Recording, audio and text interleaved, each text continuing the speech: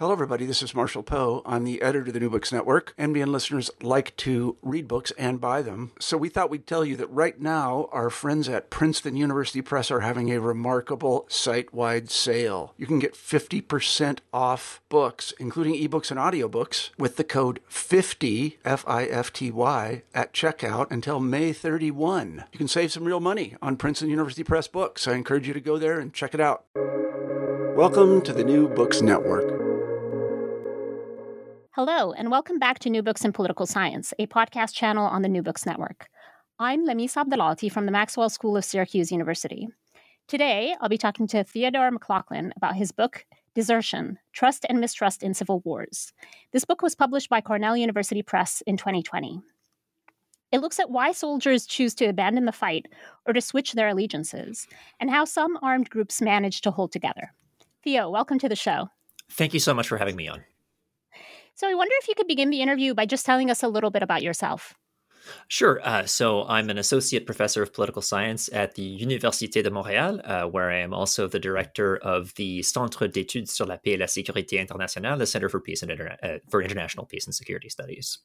My research focuses on civil conflict and military behavior and military politics, of which this book is an example. Well, it's wonderful to have you on the show. So let me ask you how you came to write this book. Well, this book grew out of my dissertation, which itself grew out of a seminar paper in graduate school, which was actually about the Middle East on desertion during uprisings in the 1970s. This was a paper I wrote a few years before the uprisings of 2011, actually. And it grew out of my fascination with civil wars and really wanting to understand desertion and defection at the micro level. And I wanted to focus on civil wars in particular. There's a rich literature on military cohesion, and that literature focuses mostly on international conflicts. Sort of doesn't really differentiate between international and civil wars, but these questions in the Civil War context are especially fascinating for me. In a civil war, the question of loyalty can be a really open question. Which side are you on in a society that's divided among multiple armed factions? Civil wars geographically provide a lot of opportunities to leave very often in a country that that a soldier potentially knows well and has networks in. And there's a real complexity of motivations, potentially inciting an individual to join up and potentially to leave. And so I came at this question with the hope of trying to explore desertion and loyalty in civil wars in a lot greater detail. The other thing that pushed me to write this book is that studying civil wars in the mid 2000s, when I was in graduate school, it came in the mid and late 2000s. We had a lot of studies of rebel recruitment. It was something that was really, really popular at the time, and where there was a lot of scholarship. But there was less known about soldiers choosing to leave an army. The decision, to me, isn't necessarily a mirror image. Things change once an individual joins an armed group. And ultimately, this is also a phenomenon that matters quite a lot. If you think of for example, the mass defection in the Syrian army in 2011 and 2012 that really fed the rebellion, the same phenomenon occurring in Libya, in the Libyan civil war starting in 2011. Or if you think of the Iraqi army's collapse at Mosul, the long-running desertion problems in the Afghan National Army, desertion and defection, I think, are really critical for victory and defeat in civil conflict. And as I get to in the book, the decisions that soldiers make around desertion and the decisions that armed groups make around controlling desertion can really wind up shaping what people's experience of civil war is like. So that's broadly how I came to the subject. How I came to the case. I mean, the book is mostly focused on the Spanish Civil War, and my interest in that was really sparked because of a chance remark of a friend of mine who wasn't even a political scientist, who mentioned how fascinating he found the Spanish Civil War and suggested I take a look. And the more I looked, the more I realized, he was right, that it was an extremely rich case that offered me a lot of leverage over the questions I wanted to ask. So that's the genesis. That's fascinating, and the result is a very sophisticated book with so much policy relevance. And we'll talk much more about the Spanish Civil War. But to to sort of clarify, your understanding of desertion in the book covers both what we might think of as desertion proper, where soldiers leave the fighting entirely, and also defection, where they might switch sides, right, and go to a different armed group. And the book develops what you call a relational approach to desertion. Now, the argument is very, very nuanced, right, in the book, but I wondered if you could give us maybe the broad contours of the theoretical argument here. You bet. And so the relational approach to desertion focuses really on trust and mistrust among combatants and between combatants and their armed groups as drivers of desertion. So broadly speaking, trust among combatants keeps soldiers fighting. Mistrust gets them to desert. And what drives trust and mistrust, in turn, are perceptions about how committed others are, both in the sense of committed to the cause of the armed group and the sense of committed to fighting for it, to really be willing to take on the burdens of fighting in a war. And so this cashes out in two major issues. So the first is how trust is formed among groups of combatants, and what I look at in the book are factors above all like costly signals that soldiers send to each other. So in some units, in some armed groups, soldiers have to prove their commitments to each other through, for example, longstanding ties that they have from pre-war networks like activist groups.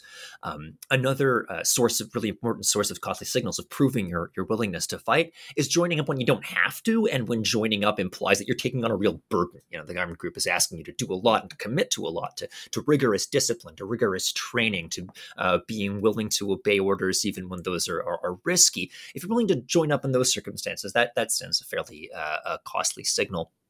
And as well, the battlefield itself and what soldiers actually do when in battle sends a signal to their fellow soldiers. And so, in armed groups where soldiers continually send these signals to each other, their commitment to fight, in these armed groups, in my view, desertion winds up being a lot less likely. And even soldiers who are initially fairly lukewarm about fighting wind up fighting because of the very strong norms of collective action that install themselves in these armed groups. In others, though, soldiers doubt each other's commitments. They don't send each other fairly strong signals, for example. And you might not know a fellow soldier, or you might even know a soldier and know him to secretly, in fact, support the other side.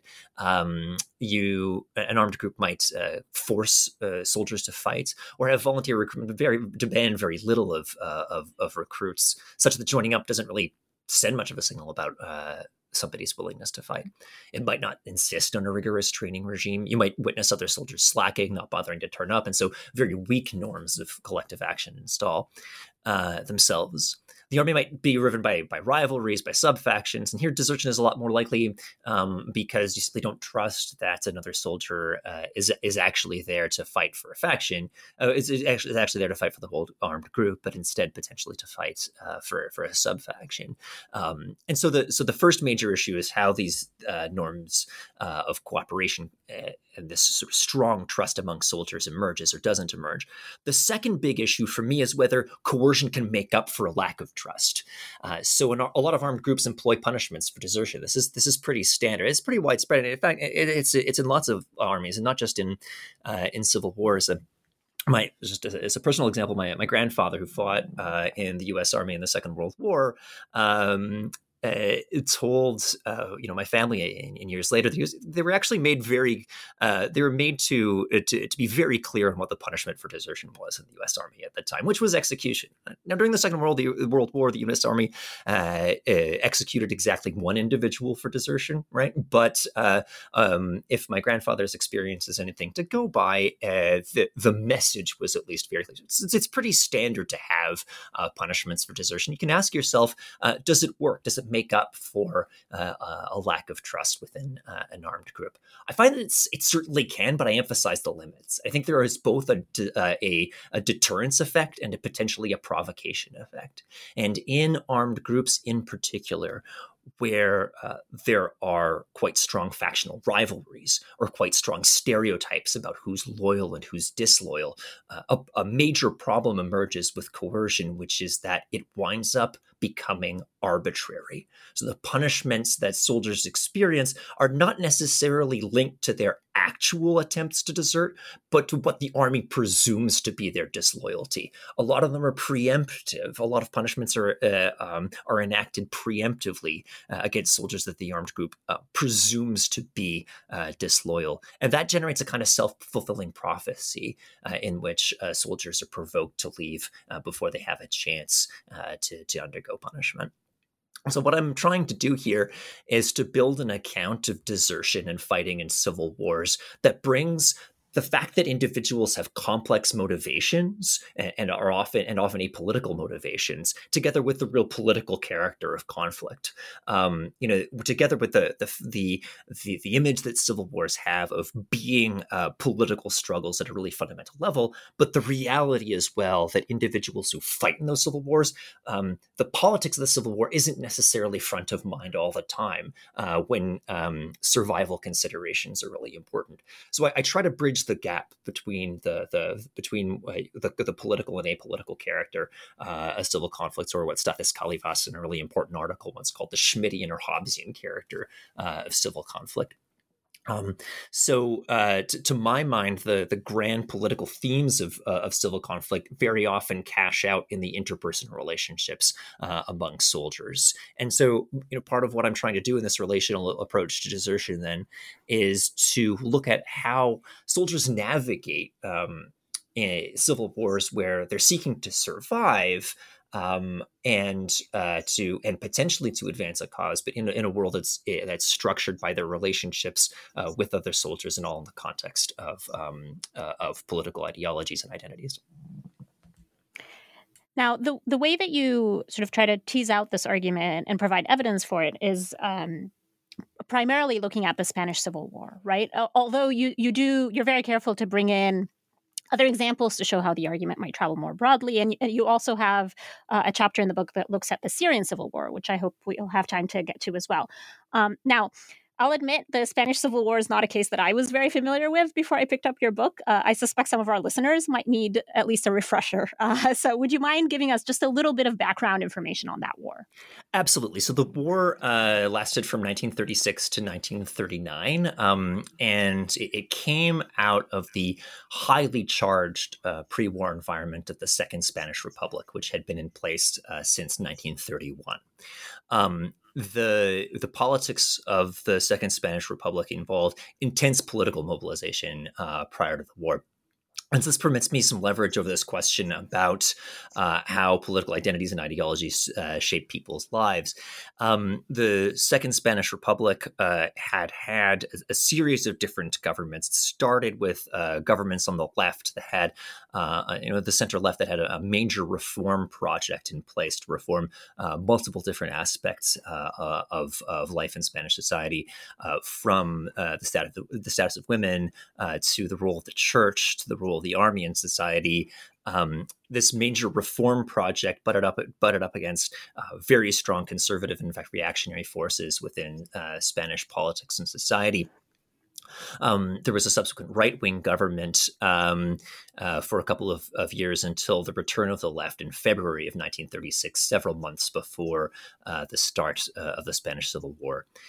The war itself then began with a failed coup attempt against the Spanish Republic, led by a cabal of officers, including the eventual leader of the rebels, Francisco Franco, who then was the dictator of Spain until his death in 1975.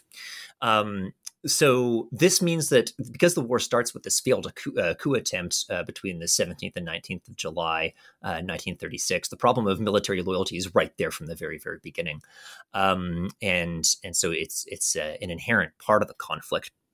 And essentially what happens is there's an attempt to take over the government immediately. As I say, it fails, but that divides the Spanish armed forces. The rebels and the Francoists wind up having sort of a majority of the regular Spanish military forces at their disposal, and raise a number of militias as well to supplement them. On the Republican side, the Republic does retain the services of a very large chunk of the regular army and officer corps, but clearly in the minority compared to the Francoist side. And just like the Francoist side, they attempt to supplement this with a number of civilian militias, largely based on unions and political parties, and to a large degree spontaneously. There's a spontaneous mobilization of these militias at the very outset of the Spanish Civil War. And I say that the Republic tried to supplement itself with militias, but that's actually that's a lot more complicated. The Republic isn't fully comfortable with having so many autonomous militias in charge, and has a certain fear, that the militias organized by several of the more radical unions, especially, are going to wind up getting out of hand, and so resists arming the militias at first until it realizes that it really doesn't have much of a choice. One of the dramas that occurs then on the Republican side over time is what to do about the militias and how to try to bring them into a militarized into a centralized militarized structure. And so the war continues for several years, and it's a very slow conflict fought after an initial rush towards Madrid by the rebels. The conflict gets bogged down, and in fact, there seems to be a deliberate strategy on the part of the Francoists to slow their advance in order to take over more of the country progressively and to cleanse it, as they see, of the left as they go. And so there's a series of a slow series of defeats, essentially, by the Republican forces until by April of 1939, the rebels managed to take control of the remaining provinces within Republican Spain, and eventually the fall of Madrid. The international politics of the Spanish Civil War is something I don't get into very much in the book, but is extremely important. So the rebels enjoy the support of fascist Italy and Nazi Germany. The Republic has the more limited support of the Soviet Union. And there's an attempt by there's debates about what countries such as France and Britain ought to do, and a sort of a willingness to not intervene, which winds up favoring the Francoists quite clearly when fascist Italy and Nazi Germany are willing to get involved. And there's also considerable participation of international forces on the Republican side, especially as many people know about. The phenomenon of foreign fighters is something that plays a very large role in the Spanish Civil War. Again, it's not something I get too much in the book. I focus mostly on the Spanish soldiers themselves. So what this history sort of allows me to do in the Spanish Civil War is to look at the variation in attempts to organize militarily. With the many different militias that emerge, especially on the Republican side, there's a sort of wild laboratory of wild experimentation in how to operate a militia, how to operate a fighting force, ranging from groups that look very much like armed forces with fairly rigorous discipline, with the expectation that soldiers obey orders on the one hand, to on the other end of the spectrum, highly undisciplined units, where it's made fairly clear to militiamen that they can kind of come and go as they please, where officers serve at their pleasure and not the other way around, where there isn't necessarily a clear expectation of being willing to fight over the long term, and there's a hope on the part of many that just the revolutionary zeal of these soldiers to resist the reactionary forces that the rebels are pushing will be enough, to sustain a military effort. So there's a variation across militias at the start of the Spanish Civil War, particularly on the Republican side. There's an evolution over time where the Republic attempts to then to bring these militias under control and to impose new rules. And so there's variation over time with how the Spanish Republic organizes its armed forces. And there's variation between the Republic and the nationalist forces. So this variation is what winds up giving me, I think, a lot of leverage over what occurs, over understanding the signals that soldiers send, the politics that they live under, and then the desertion decisions they wind up making. And the book really makes great use of that variation. So you begin your examination of the Spanish Civil War focused at the micro level, decisions that are made by individual soldiers. You focus on a province in northern Spain, and you look at how the composition of military units affected desertion rates. Now, all of these chapters are very, very rich chapters, but can you sort of summarize your findings there? Yeah, absolutely. So, as you say, I looked at one province, at Santander, where the military records were in particularly good shape, and so it was possible to reconstruct what units looked like. And so, what I focused on was the composition of different companies in the Santander Army Corps. What I wanted to examine was essentially whether a soldier would be more or less likely to fight based on how many other soldiers in his unit. And I use his because we're talking about individuals that all in the records, but according to the rules of the army at the time, were men. So if any self-identified as female, we don't know about that. But so that's why I'll carry on using that pronoun. But what I wanted to examine was whether a soldier would be more likely to fight given the composition of his military unit, and given, in particular, whether he was fighting among other conscripts or volunteers. It's really easy to say, for example, that a conscript would be less likely to fight than a volunteer. It's fairly easy to make that claim. But what I actually find in the chapter is what's much more important than that is what the other soldiers in one's unit are. At least equally important is the percentage of a unit that's made up of conscripts or volunteers. So I find that a conscript serving entirely among volunteers would be less likely to desert than a volunteer serving among conscripts. The idea here is that a soldier is carried on by the norms that develop within his armed group. So I think that's the central finding of the chapter. But I look at a couple of other dynamics within units as well. One of the themes of the book is whether just the strictly social ties among soldiers matter, and how.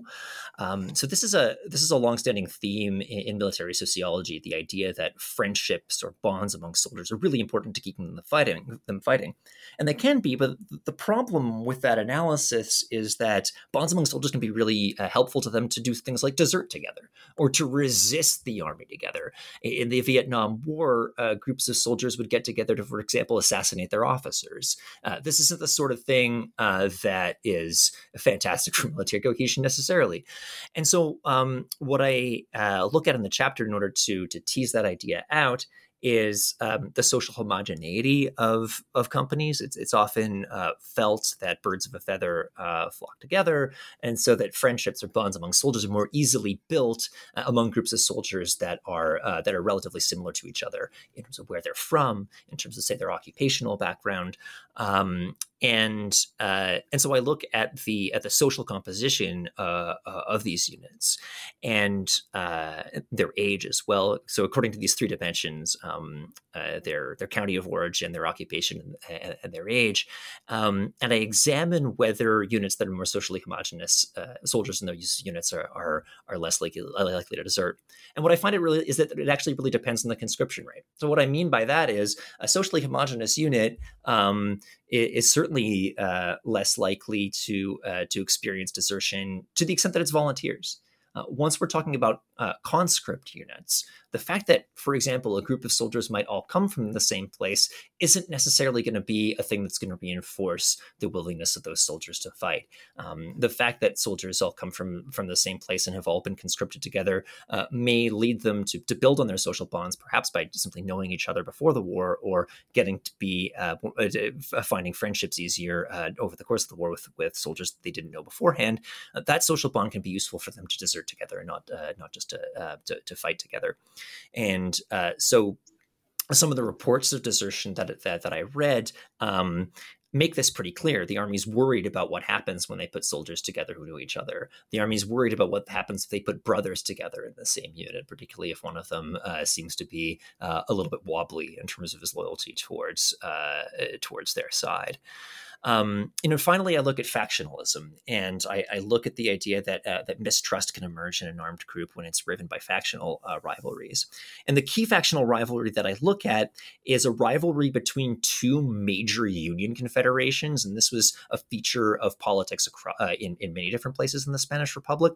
On the one hand, the Socialist Union Confederation, the UGT, and the Anarcho-Syndicalist Union Confederation, the CNT, so these two major union federations that competed with each other for workers under the Spanish Republic, that supported different political factions that were much more or less willing, depending, to support the Republic itself.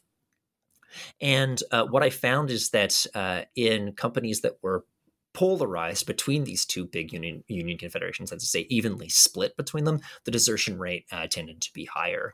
And we see, again, in qualitative archive material and in some secondary analysis that I did of other sources written about the Civil War in this province, that there was considerable concern among different factions for the place of their faction within an armed group, for trying to ensure that their own leaders would get senior positions within the armed forces and would be willing to promote their own within armed. So the result for mistrust, seems to be fairly clear and fairly important. So that's what I found in this province, that ultimately it's not just the individual motivations, the individual correlates of desertion that count, but really correlates at a social level within the armed group, and the way that an individual, the characteristics of a unit that an individual finds himself in.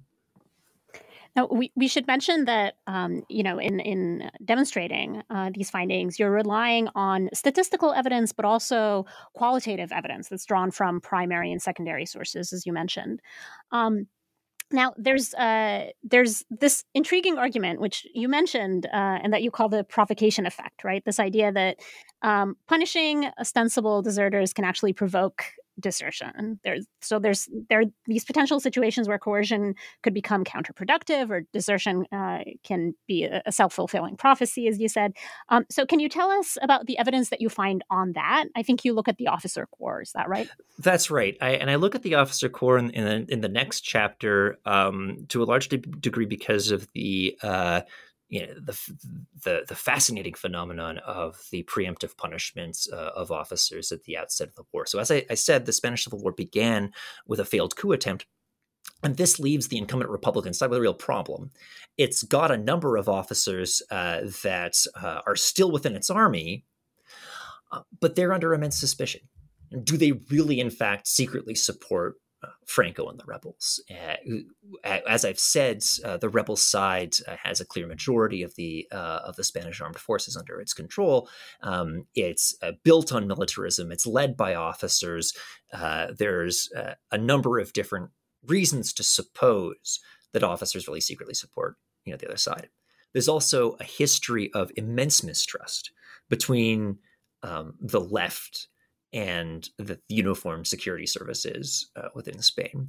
So, for example, in October of 1934, so that's to say a little less than 2 years before the start of the Spanish Civil War, there had been a miners' revolt in the province of Asturias, as contemporaneous with another rebellion in Catalonia. And the Spanish army was called in to repress the rebellion, and so these, including the colonial forces that had been deployed in Morocco, are called back to Spain to put down this workers' revolt. The paramilitary police, called the Civil Guards, are also widely reviled by the workers' movement on the left as basically being the repressive apparatus of the aristocracy, particularly in the countryside. So there's this immense mistrust between the left and uniformed security services, but they've got a war to fight. So there's a real dilemma here. And and over 1,000 officers appear to have been executed in the first few months of the Spanish Civil War. And so there's a great deal of ambiguity over these executions. A number of them appear to have been very clearly the punishment for actual attempts to defect and to join with Franco's forces, or actual attempts to support the coup attempt in the first place. It's pretty clear that many of these executions were quote unquote justified in the sense that they responded to an actual behavior, and so you'd expect those to deter others. Right? It's a punishment for an action, and if the Spanish Republic is able to catch those officers who really attempted to defect and to punish them for it, you might expect a coercive or a deterrent effect on the rest. On the other hand, we don't know, and folks at the time very clearly didn't know to what degree these executions were in fact linked to actual attempts to desert. A number of them seem to have been arbitrary. You have the formation of popular committees in places across Spain in the early days as the shock of this coup attempt unfolds that target people who are seen as enemies of the left for violence, including members of the officer corps. So a number of the executions may have been completely arbitrary. And many of the officers that remained felt this to be the case. Certainly, there were a number of cases of officers who had friends who were shot, who, according to them, there was no way that they supported Franco, but they were targeted anyway. And there's no reason to suppose that executions that appear to be arbitrary should have that much of a deterrent effect. Quite the opposite. We'd expect them to provoke greater degrees of desertion and defection. So I wanted to tease this out. And I had access to this absolutely incredible database of the military careers of the Spanish officer corps that was put together by Carlos Engel, who was a chemist and an amateur historian who was fascinated by the Spanish officer corps and who made it his work to develop this incredible database of their military career. And it's based on every time an officer's name comes up in an official record. So we have their promotions, if they're reassigned, and a number of different records about their executions linked to pensions that their families wind up getting from the Francoist side after the war. This is somewhat problematic as a data source, and I just really want to acknowledge that. But it's pretty much the best that we have about these about who may actually have been executed. And so what I do is I examine whether in a given sort of network or group of officers defined by officers serving in the same branch, right? So cavalry or infantry, for example, and in the same province, whether a high rate of execution among those officers correlates with a high rate of subsequent defection. And what I do is I differentiate between those groups that had a high rate of coup participation at the outset of the war and those that didn't.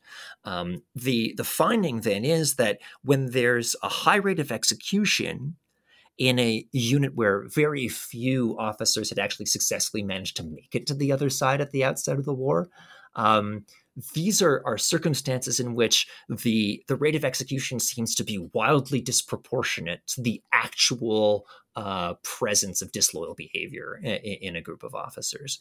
And so you'd expect naturally for the provocation effect of coercion to be stronger there, for coercion to look a lot more arbitrary.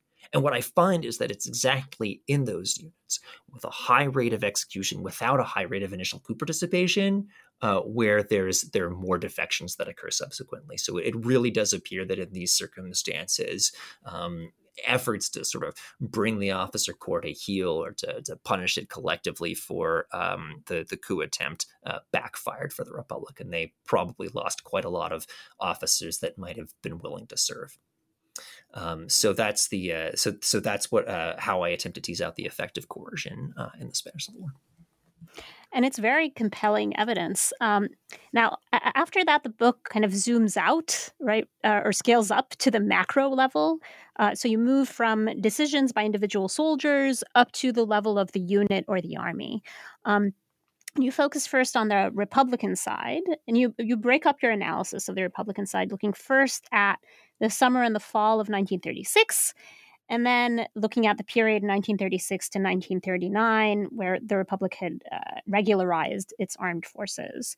Can you tell us about your analysis of desertion across these two chapters? Sure. So I'll start with the summer and fall of 36. So as I said, you have all these militia forces that emerged at the outset of the war. And as I said, they have many different ways that they try to organize themselves, from imposing fairly rigid discipline to giving soldiers much greater degree of liberty to come and go as they pleased. And they advertise this. It's pretty clear that that different forces are pitching themselves as more or less disciplined as they're trying to recruit. And there's a massive degree of enthusiasm for the war on the part of a lot of people who are just outraged at the attempt by the right to roll back the social gains that had emerged in the Republic. But then the question is a bit how's that channeled, right? And is it channeled into units where people are really prepared to fight a war, prepared to obey orders, or is it channeled into units where a number of opportunists can wind up settling in with, who don't really have to do very much to pay the costs of war and can still earn a decent wage, as is the case, and gain the social status of being a militia member in a time of crisis, without necessarily having to commit to very much. And so what we find is a real difference in the militia that insisted on military discipline from the outset, that insisted upon the obeying of orders, that imposed a greater degree of training, and in particular, a set of militias organized by the Communist Party, although it included non-communists and members of different left-wing factions, a group of militias called the 5th Regiment on the one hand, and many of the other militia on the other. On the other hand, in the 5th Regiment, there are militiamen were made to commit very clearly to obeying instantaneously the orders of their officers. They made it very clear that the punishment, for example, for disobedience and desertion was potentially execution, and that was made very, very clear to them at the outset. And individuals who wanted to join a militia had a free choice. They could choose those militias, or they could choose to enroll in ones that advertised in newspapers their lack of discipline. That said, this isn't a barracks discipline. You if you want to come, you want to go, you're going to be able to. And so the willingness to join a disciplined unit, despite the opportunity to still be a militiaman, still gain a wage, and have that flexibility, sent, to my mind, a fairly clear signal of a willingness to fight, and was an important forge of strong norms of cooperation built on trust among soldiers. And what emerged in the militia that didn't insist on this level of discipline was a certain level of chaos, a certain level of norms that could wind up being very, very lax, where people would be surprised if somebody didn't go home at night, for example, but really wanted to stay with the unit and carry on holding a position, for example. At the same time, the militia are bedeviled by other problems. The fact that there are all of these different factions on the left means that there's a fair amount of chicanery among the militia in competition for the resources that are being provided to them eventually by the government. There are circumstances in which two militia from different political factions might be side by side in a village, nominally fighting for the same cause, but one would advance and the other wouldn't support them. Or even, probably the most among the most sort of striking stories of this that I saw was one unit that had the artillery piece, and the next unit down the line that had the shells, and they couldn't get it together to match the one to the other because that would be supporting the wrong faction. And so these are the sorts of things that really encourage a lot of mistrust on the part of a lot of the militia. And it's not to deny the real enthusiasm that so many militia members had. And to my mind, one of the important elements of the tragedy of the Spanish Civil War for the Republic is that this real enthusiasm didn't, in so many cases, wind up being channeled into a structure where militia could really have confidence in each other's willingness to fight. So that's really for the period of the summer and fall of 36. This structure is obviously problematic for a variety of reasons for the Spanish Republic, and militia units wind up falling apart as they attempt to fight the Francoists in a lot of places. And it's not just these less organized militias that experience desertion problems. Some of the 5th Regiment units did as well, but they seem to be able to provide a lot more resistance. So this circumstance is these attempts at military organization are pretty problematic for the Republican government. And the attempt, starting in the fall of 1936, is to bring them into kind of a centralized structure with a common set of rules about behavior and rules of discipline. And so a number of different processes take place. One is the government centralizes the militias into a common structure, forces them to accept a common chain of command and not to act all on their own, forces them to accept a set of common rules of discipline, and forces and creates as well and drastically expands the coercive apparatus of the state in order to try to, among other things, punish deserters, as well as, in the eyes of a lot of political factions that have a rocky relationship with the government, to repress them. And so that means a lot of different things for trust and mistrust in the military forces operating for the Spanish Republic. And so it means a lot of different things for desertion.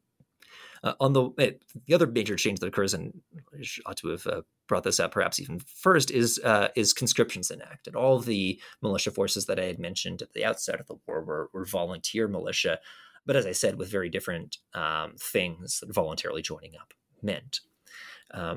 Beginning in the fall of 36,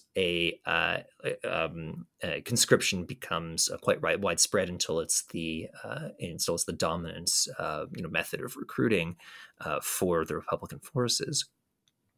And so, again, as I say, different things. This has different consequences for trust and mistrust.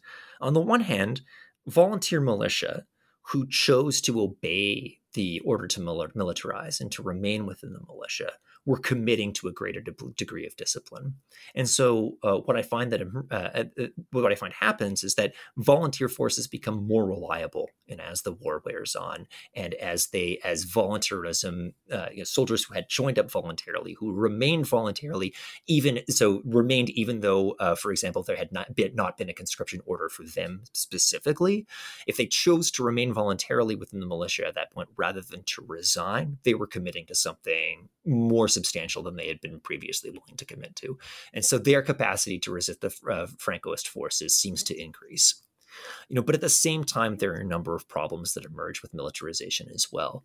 The addition of wave after wave of conscription creates this problem, as I found in Santander Province in the micro level chapter, where the influx of conscripts means that volunteers who had been around for quite a while now start doubting to a great degree the motivations of those who are around them. Well, you didn't join up in the first place. You just waited until your number was called.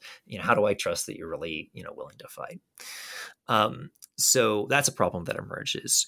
The coercive apparatus of the state improves, and so deserters are punished much more regularly. And again, that seems to have a deterrent effect, but it also seems to come with a provocation effect. It's really regarded by some of the political factions in Spain at the time as a tool of repression by a government increasingly dominated by the Communist Party. So one of the things that happens, again, it's a war of multiple different political factions, is that a different Marxist-Leninist party, the PUM, the Partido Obrero de Unificación Marxista, so the Party of Marxist Unification, the Workers' Party of Marxist Unification. So they're a Marxist-Leninist party that tries to distance itself from Moscow and is highly critical of Stalin's regime, and is led by a former associate of Trotsky's. And so they wind up being, they wind up seeing the militarization order as a tool of repressing it, which to a large degree was. It was used by communist authorities to target POUM members and to remove them as a sort of a problematic political faction. And so you wind up having POUMistas who are no longer willing to fight for a regime that seems to be willing to target them for political repression, regardless of the fact that they, had been willing to fight against Franco. So it's a set of complicated changes, but I think it offers a fair amount of leverage over the question with these overtime changes. Now, you have a very interesting analysis of the rebel side as well, the nationalist army and the factors that shaped desertion there. But I'm going to go to your final empirical chapter, which looks at the Syrian civil war. And this is really great because it shows us how your argument would apply in a different and more contemporary context. So what do you find regarding desertion across different armed groups in Syria? Yeah, again, so it's good to point out that we're looking at multiple different armed groups among Syria. Now, there are thousands, so I can't, take them on. And indeed, when I talk about the Free Syrian Army, and I focus on 5, one of which is the Free Syrian Army, we're really talking about it's more of an umbrella really than a faction, so to speak. But I look at 5 different forces. So so Syrian government troops, Jabhat al-Nusra, ISIS, the Kurdish rebels, and the Free Syrian of the YPG, and the Free Syrian Army, and they range as well quite widely in the practices that they employ and in the level of trust and mistrust that emerges. So, for example, on one extreme, there's in Jabhat al-Nusra, for example, it's based on fairly strong pre-war jihadist networks. It's so therefore soldiers who knew each other fairly well when it comes time to form a faction in the civil war, including ones who had known each other in Syrian prisons and who had been released deliberately by the regime in order to give the opposition a different cast, of course. It's based on voluntary recruitment and on commitment to a relatively rigorous training regime compared to a lot of other factions. And so it's a relatively cohesive force. The Kurdish rebels and the Kurdish militia and the YPG, who have a different relationship, to say the least, to the war than a lot of the other factions who wind up striking a deal and to some degree with the Syrian government, and who a lot of their fighting is against ISIS instead of the regime. Their practices are also relatively cohesive. There is the use of conscription, but the use of conscripts in only limited roles. And so the bulk of their fighting force is really voluntarist. And again, based on a fairly strong degree of discipline, although with significant regional variations. So you got relatively cohesive forces on the one hand, ranging to Syrian government troops where there's this sort of paradox that's kind of interesting among much of the regular army, the regular conscript force. We're talking about soldiers who have very little motivation, very little trust in each other to fight. Conscription is the standard practice for recruitment. Widespread corruption means that soldiers have very, very little confidence in their officers. And the fact that the bulk of the conscript force is Sunni and is under immense suspicion from the regime as being willing to support the rebels winds up provoking a number of them to leave before they're in a position to be targeted. They're under such intense suspicion that a stray remark can really lead to very severe consequences for them. There are Sunni officers, even in Hishampour Nassif's research, for example, who were unwilling to park their cars outside of their mosque, lest they be detected as having been relatively relatively religious Sunnis, and therefore coming under some suspicion. So this is a circumstance that winds up feeding the mass desertion from the Syrian armed forces in the first couple of years of the war. On the other hand, elite regime forces seem to hold together much better And here, the fact that a lot of them are draw very, very heavily on the Alawites community is an important factor. I think it's a little bit more complicated than just sectarianism. It's not. It doesn't just sort of wind up being easily summarized by sectarian difference. The practices that the regime enacts to repress Sunnis and to make them targets of suspicion wind up driving their desertion behavior. So there's a variety of different military practices. I talk also a lot about ISIS in the chapter, and the fact that at the outset they look a lot like Jabhat al-Nusra in terms of insisting on obedience and discipline. But they also expand quite rapidly, and their norms of recruitment seem to drop substantially over time, whereas Jabhat al-Nusra deliberately remains small. ISIS also insists that members of different factions join them and swear their allegiance to ISIS, whereas Jabhat al-Nusra is willing to work with other factions but not insist that they join. And the consequence for that is a really interesting difference where for ISIS, they basically wind up bringing in members of different factions who don't particularly want to join ISIS, but I feel a significant degree of pressure to do so, and so they expand quite rapidly, and they maintain their cohesion for a long period of time. But as ISIS starts to come under much greater pressure over time, this also creates significant structural weaknesses. The fact that they had expanded so rapidly and brought in so many soldiers whose commitment to ISIS was doubtful, to say the least, also enables them, in my analysis, to fall apart rather more rapidly. As for the Free Syrian Army, and here I think that there's, once again, a tragedy that's somewhat similar to the tragedy of the Spanish militias on the Republican side. There are many people who are, deeply committed to the cause of a free Syria and to the overthrow of the Assad regime, who had been willing to take on immense risks in the protest movement at the beginning of 2011. And it's one of the tragedies of the Free Syrian Army that it does not wind up bringing those individuals into a clear structure, where with clear, for example, insisting all along the line on military discipline. Again, a wide variety of different norms emerge. Some units have very little training at all. It seems to be the main modus operandi in Free and Syrian Army units. Others insist on, for example, at least a certain training period.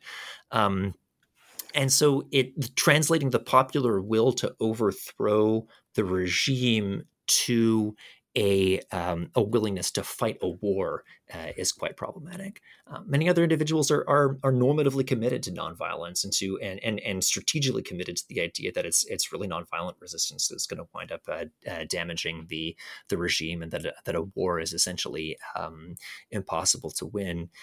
And so the Free Syrian Army does struggle to maintain cohesion. It also struggles from problems that my book's theoretical approach, I want to say, doesn't do a good job explaining. I think the desertion rate in the Free Syrian Army winds up being higher than even I would have expected it to be, in part because of a simple lack of ammunition, cash, and ultimately food in some units.